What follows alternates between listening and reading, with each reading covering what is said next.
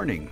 Our Sunday sermon for January 1st, 2023, the holy name of our Lord Jesus Christ, uses the readings from Numbers chapter 6, 22 to 27, Psalm 8, Philippians 2, verses 5 to 11, and the gospel reading is from the Gospel of Luke, chapter 2, verses 15 to 21.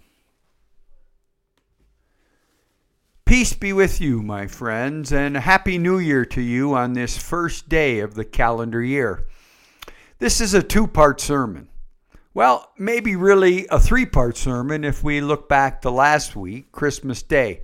A triptych then, as it were.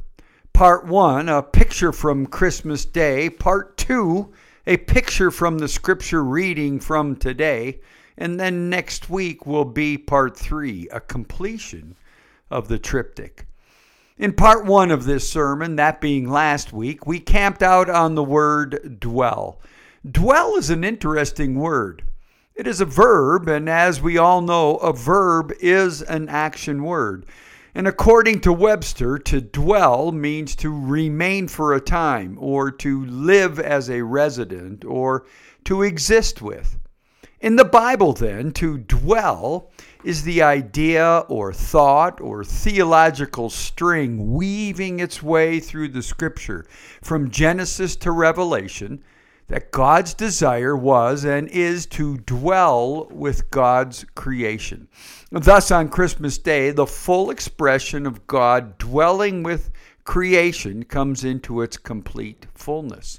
And so, to weave this theological poetry through the Bible, we can start in Genesis on the sixth day of creation when God rested with his creation.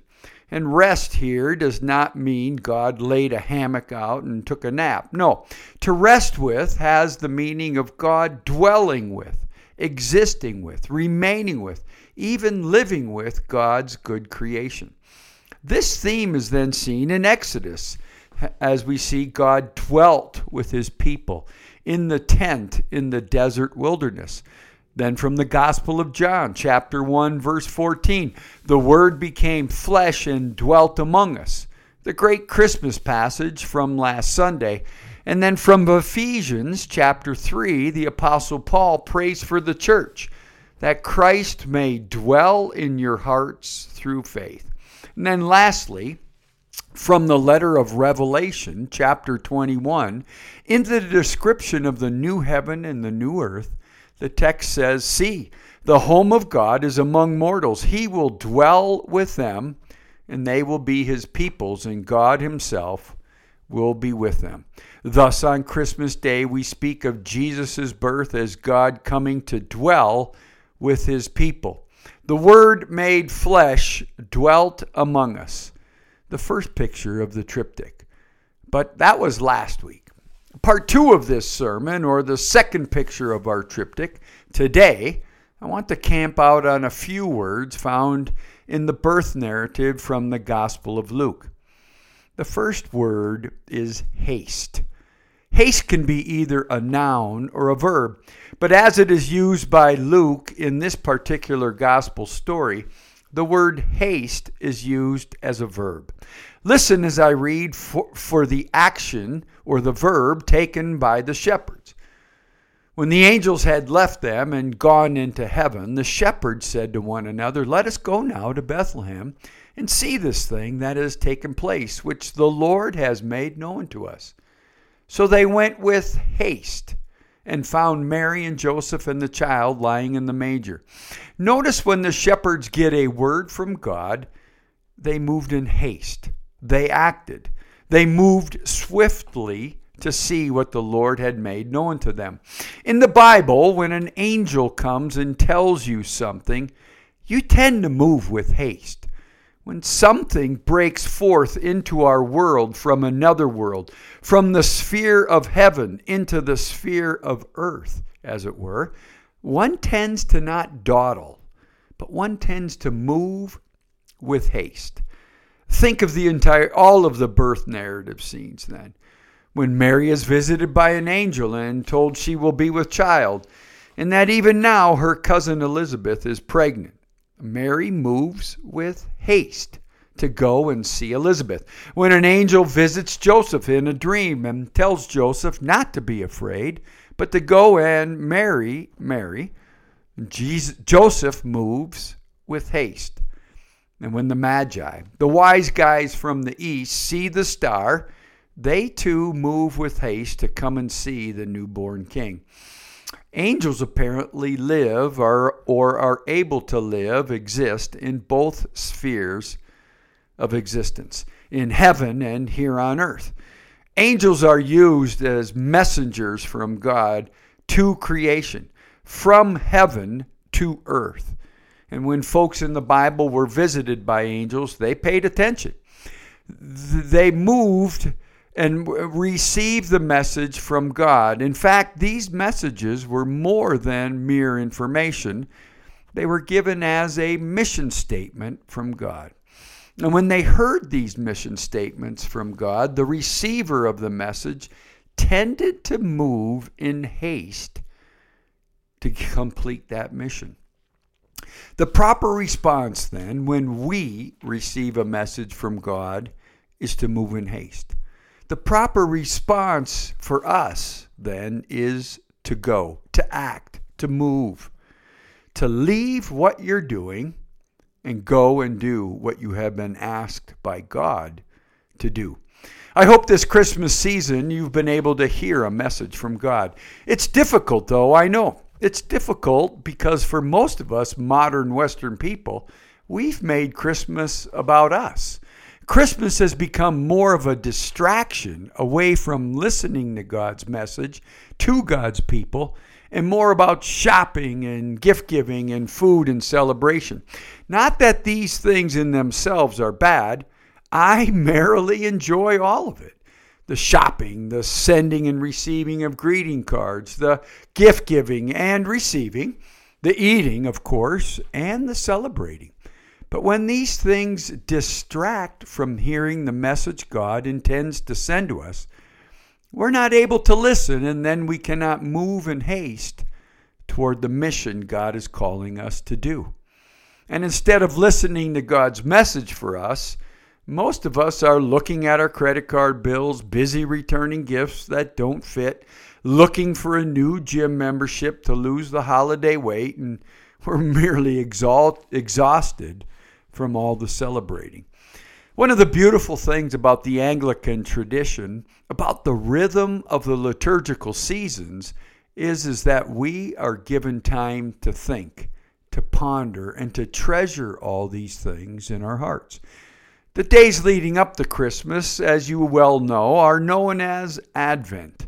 And in those 4 weeks, we are daily reminded to prepare our hearts and minds for the arrival of the King.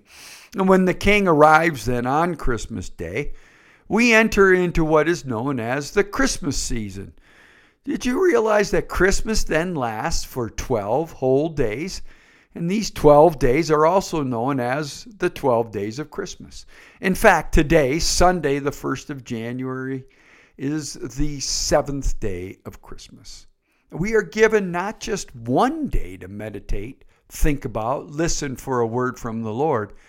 We are given 12 days to ponder these things. And so I hope you've been able to put aside the Western distraction of Christmas for a bit of time. Yes, enjoy the season, have fun, celebrate. I'm no Scrooge or the green guy from Dr. Seuss. Yes, celebrate God coming to dwell with God's people. But also take time to listen, to meditate, and to ponder these things, and then move with haste to what God is calling you to do. Move with haste to what God is calling you to see. Move with haste to who or what God wants you to become. The distracted world of the West will call us to shop, give, receive, eat, and celebrate. The God of the birth narrative of Jesus calls us to listen to the messengers and then to move with haste. And what did we see when we move with haste? What happens to us when we go towards with haste towards what God would want us to do. The second word I'd like to camp out on today then is the word amazed. Luke tells us that when the shepherds found Mary, Joseph, and child lying in a manger, they were amazed. Amazed. Where we live, we see an amazing spectacle almost daily. It's called Denali. And we see Denali in all its amazing glory, its various shades of light and color.